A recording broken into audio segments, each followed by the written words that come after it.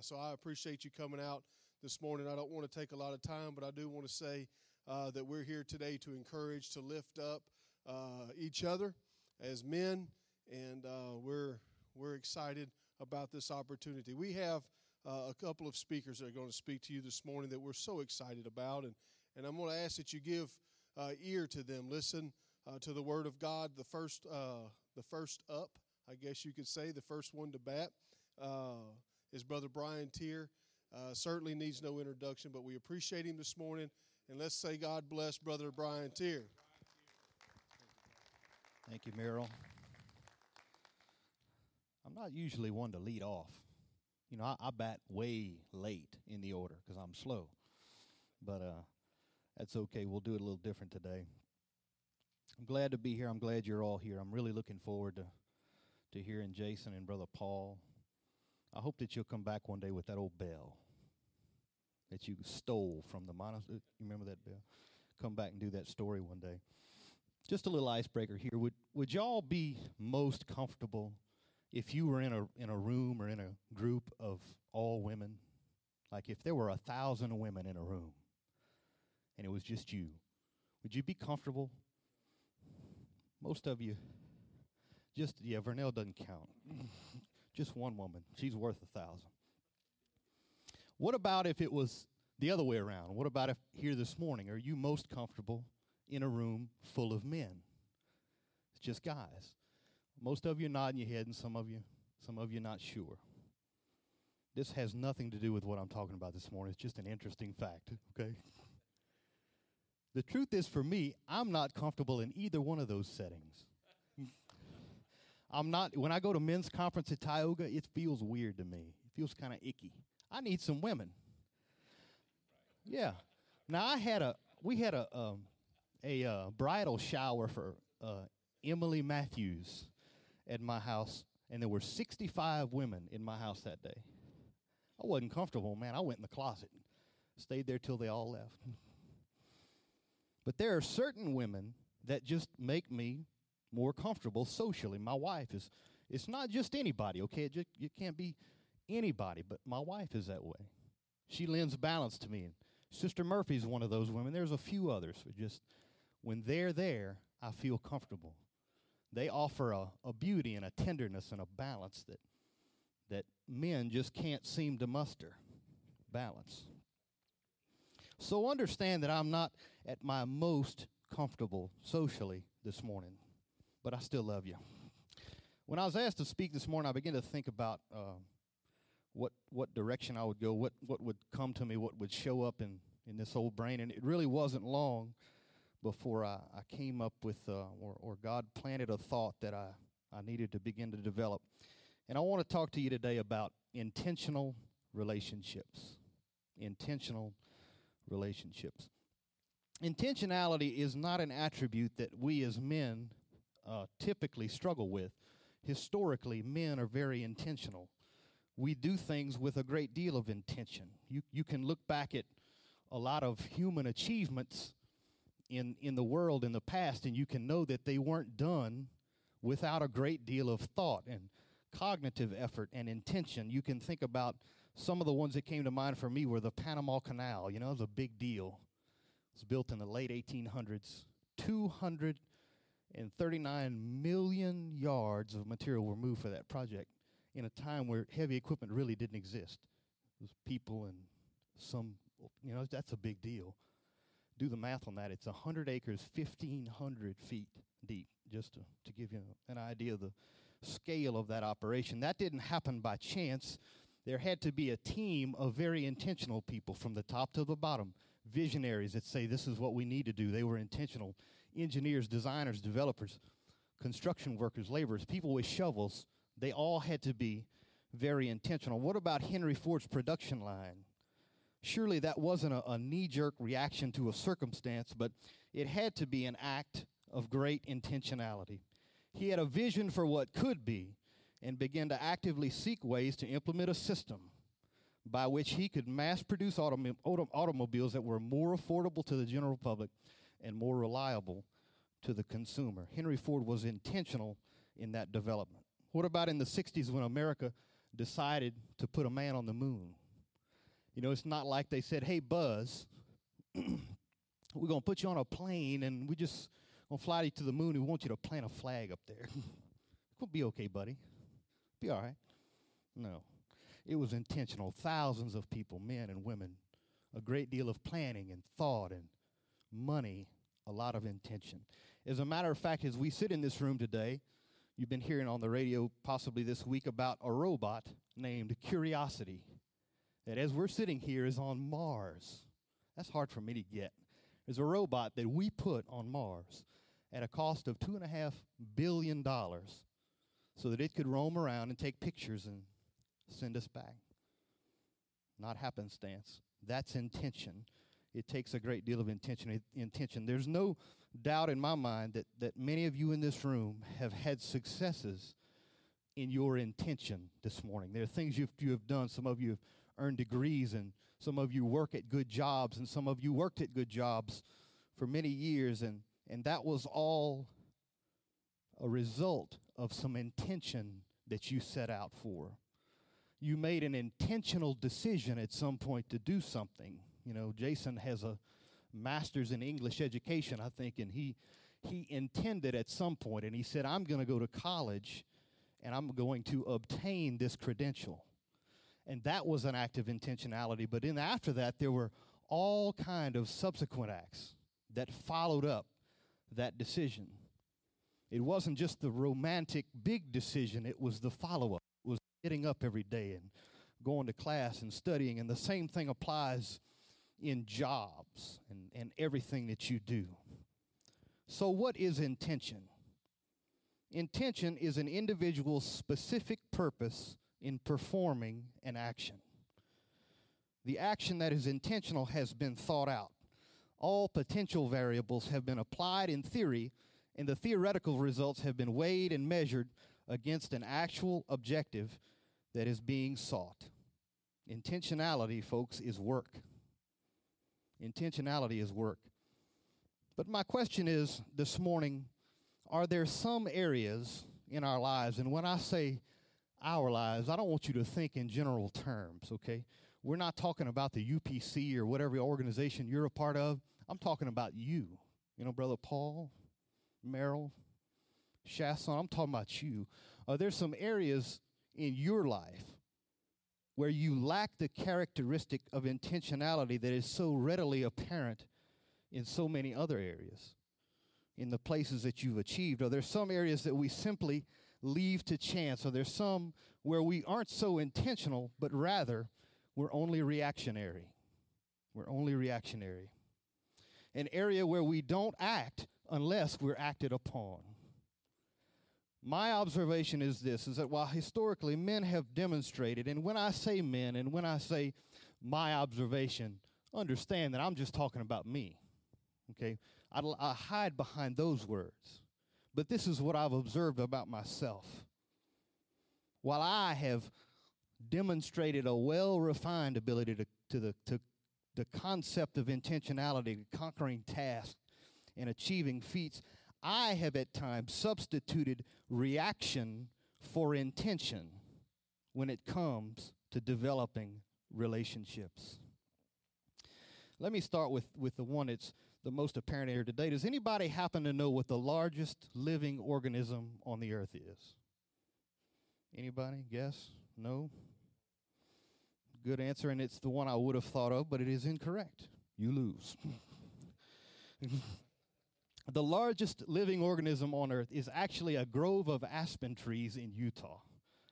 It measures 106 acres, and the reason that that's unique is because aspen trees grow from the same root. You see that the tree, it looks like a forest full of trees, but it's actually a root system that grows in sprouts. It's 106 acres, and every sprout in that grove is genetically identical. Every sprout is genetically identical. That's kind of how I see the church. We all look like, we look like a bunch of trees growing in the forest, and we look alike. Maybe our leaves are the same, and geometrically we're different. Our branches sprout at different places, and some of us are a little bigger than others, and some of us are a little shorter and taller than others. but there's something that makes us common beneath the surface. You see, it's not the roots that connect us. It's not that a tree grows and then the roots grow together. It's the fact that the root exists before the sprout does. The basis is what's there and what we grow from. It's Jesus that's in the ground, and the church grows from his basis. The church grows from his basis. Look around. Everybody just take a second and look around. Now, you've seen each other. Look each other in the eye. It's okay. Yeah. Y'all get the lay of the land. See who's here. So when you got here this morning, you fixed your coffee, and somebody shook your hand and said, how's it going today, buddy? Or what's kicking chicken, or whatever your colloquialism for saying hello is. How'd you feel about that? When you were asked, what was your first thought? Did you feel pride on? Did you feel like you were really being asked a question, or you were supposed to just give that pat answer that I'm fine, everything's good? Or did you feel cared about? What about when the roles were reversed? What about when you asked someone today how they were doing? What did you mean? When you greeted someone, what was your posture? Were you really silently hoping for that standard answer so there wouldn't be any awkwardness? You just hoping they're going to say, everything's fine, man, I'm doing great, thanks for asking. Or did you ask with intention? Was there real concern in you? I don't care about what you wanted them to see. You didn't exercise the Pentecostal facial muscle, brother, how you doing? Not what they thought, but what was inside for real. That's a Sherryism right there. The PFM muscle, for those of you who don't know, Pentecostal facial muscle. Did you ask with intention? And how would you have responded to that person if they would have given you a hard truth about themselves in that moment? Would you have backed up, or would you have engaged? I'm talking about intention in relationships. This is the relationship that we exhibit with each other, men to men, brothers in Christ. I've come to the realization that I need my friends. This is new to me, okay? I've always struggled with kind of the idea of being a Lone Ranger type, that I could manage on my own, that I was resourceful emotionally and mostly just hard, I could just handle it. And I've come to understand that's just not true. It's just not true. I need my friends. It's not a preference. It's not a desire. It's not an option. It's I need. I've got to have it. If I'm going to be healthy and reasonably useful in the church and in my life, I need my friends. So regardless of my position of being in need or being needed, I want to be intentional in developing the relationships that God has planted in my life. What about the relationships that we have with our children? And Cole's here, so he can call me out this morning if he so chooses. How do our children perceive us as their fathers? I wonder if we actively seek ways to connect with them, or are we just reactionary about it? Are we intentional in finding ways to relate to them? As I thought about this, I wondered if Cole or one of my sons had ever galloped up to me in the living room excited, with a DS or a new Nintendo game or something that I would have absolutely no interest in. And I wonder how I reacted to them. I wonder if I seized the moment to engage what he was saying, or did I just, shoo. I'm really not interested in that. What about my daughter? Has Ella ever danced into my presence and sporting some new Barbie doll or some dress or something that she liked? Did I take the time? Did I engage? Or was it just shoo? Because, that's really not my thing. These are examples of children being intentional by nature. Their intention is to gain our attention. And if we're not intentional in recognizing that, then we put that relationship at a decided disadvantage later. Because one day, not too far away, Cole here is going to be a teenager. And if I haven't been intentional in making a connection with him now, when he wants it, when it's natural for him to want to be with Dad, I'm going to really, really struggle when he doesn't want it in 5 years. We must be intentional in relating to our kids. I think about Jesus, and I didn't really circle out a lot of scripture in this, but if you just think about broadly the way that Jesus dealt with his apostles, you know, they were the inner circle. Everything that he did was intentional. Now, reaction has its place. There are times when you have to react, but that happens inside of intention. If there's no intention and there's only reaction, then there's no progress towards a goal. You with me? Jesus had a goal. He was here for a purpose, and he reacted at times. When circumstances were brought to him, he reacted. He did things to address those circumstances. But ultimately, he had an intention, and he dealt with the people that he was in contact here based on that intention. What about our wives? For those of us who are married, and if you're not married and you're going to be married, you need to pay extra special attention. What about our wives? Are we intentional in developing closer relationships with our wives? It would seem to me that this particular relationship would be the most natural to develop for us. It would seem that our wives are the closest people to us. Therefore, it would kind of happen on its own. Does that make sense, Troy? But it's not true, is it? It's exactly the opposite. For whatever reason. Maybe that doesn't apply to you, but I have to say it applies to me. My opinion is worth exactly what it cost you here today, okay? But understand, I believe that we actually neglect our wives the most. And I believe it's probably got something to do with the fact that we've kind of already conquered them. I'll give that a little thought for a minute. We've already conquered them. You know, they're married to us now, and they're pretty much stuck. So why do we need to continue to work and fight and be uncomfortable in the direction that we go with them? We've already conquered them. We've attained their vow, and we wouldn't admit it, but on some weird level, we feel like once we're married, we've won that battle, and it's time to rest. It's time to rest, but nothing could be less true. Our marriages need the highest level of intentionality of any of the human relationships that we create. We cannot afford to wait until we are acted on by a crisis to respond in our marriages. Instead of playing marital defense all the time, we've got to take the ball and we've got to play some offense. We've got to play some offense with the goal being meeting the emotional needs of our spouses. Has your wife ever asked you a question that you clearly wouldn't know the answer to? You know, baby, which shoes do you like better? Baby, does this dress make me look like an eggplant? You know, I mean, how are you supposed to answer that kind of question?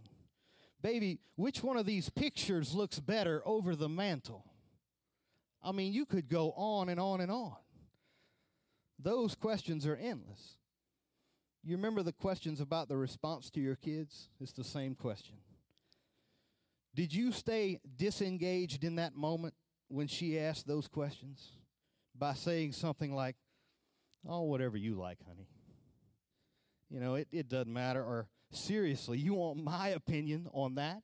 Please, child. Come on. You see, that's a front for being disconnected. It's a front for being disengaged and not engaging the marriage. She is essentially doing the same thing the child did. She's looking for some reason to connect. She's not going to ask you about your Browning rifle, okay? She doesn't know anything about that. She's going to look for some way to connect with you somehow. So how did you respond? Would it be possible for us to stop and realize that she's covertly being intentional in trying to develop more of a relationship with you, looking for a way to connect, maybe hoping to see a spark of interest that she's starving for so long. The Bible instructs us in Ephesians 5:25, you all know the scripture, husbands, love your wives, even as Christ also loved the church and gave himself for it. We need to be constantly thinking of ways that we can cultivate and affirm the love that we have for our wives. We should be actively looking for ways and methods to keep that most important human relationship alive and well. We struggle with this concept, though, don't we? Men, I mean. Y'all don't know. Y'all ain't none of y'all. Merrill is. Jason is. But we struggle with that concept. And I believe it's got a lot to do with the fact that men and women relate to people and each other differently. It's been said that that women develop relationships face to face, looking at each other. And men develop relationships side by side, shoulder to shoulder. That makes a lot of sense to me. Women, they go past all the other stuff and they just talk about their relationship. They just address the actual thing. Men don't do that. Men play softball and golf, go hunting and build things together and cut grass, and they do things side by side. And it's fine and it works for us. But what happens when you put a man and a woman together and you want them to develop a relationship and you want things to get better and to flow? And what happens then? You wind up with a woman talking to the side of a man's head. And she's wondering, why won't he look at me? And he's wondering, why won't the woman line up her shoulders and let's go do something? So what happens? She talks louder to the side of the head and he works harder. And so it goes, and it escalates, and it gets worse and worse and worse.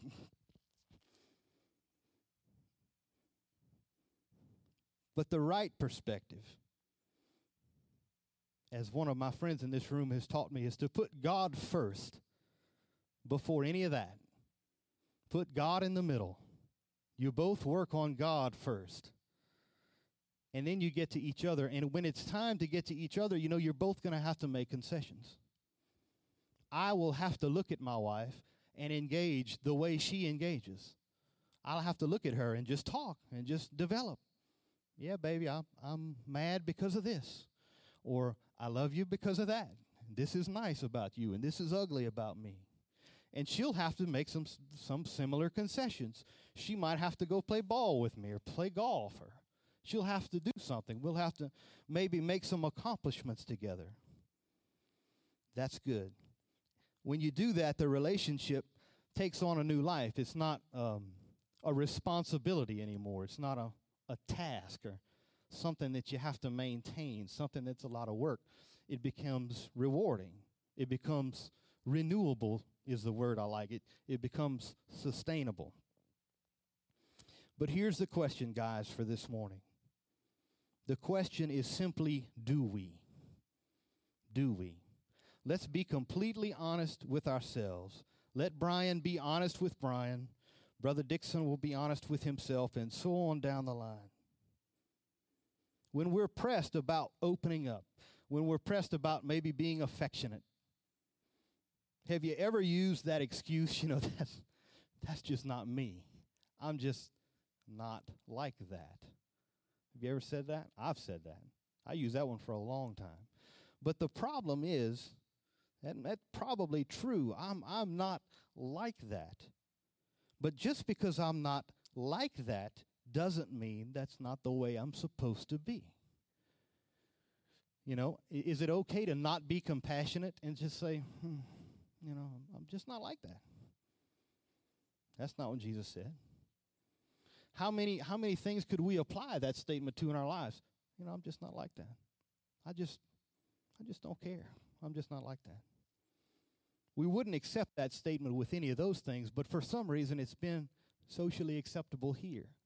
I'm not a romantic. I'm just not like that. Won't work. So I'm saying today, men, be thoughtful. Be intentional. Don't act in your relationships with with each other, with your children, with your wives. I knew I would run out of time. There's another one that's really important, and it's with God. Don't wait till you're acted upon to act. Make a plan. Do something ahead of time. Give it some thought like you would your job, like the project you have to build or the report you have to finish. You wouldn't just wait until somebody said, "Hey, Cooper, how come that ain't done yet?" You're thinking about it ahead of time. Be intentional with each other. Be intentional with your kids. Be intentional with your wives. Be intentional with your God. Thank you for your attention.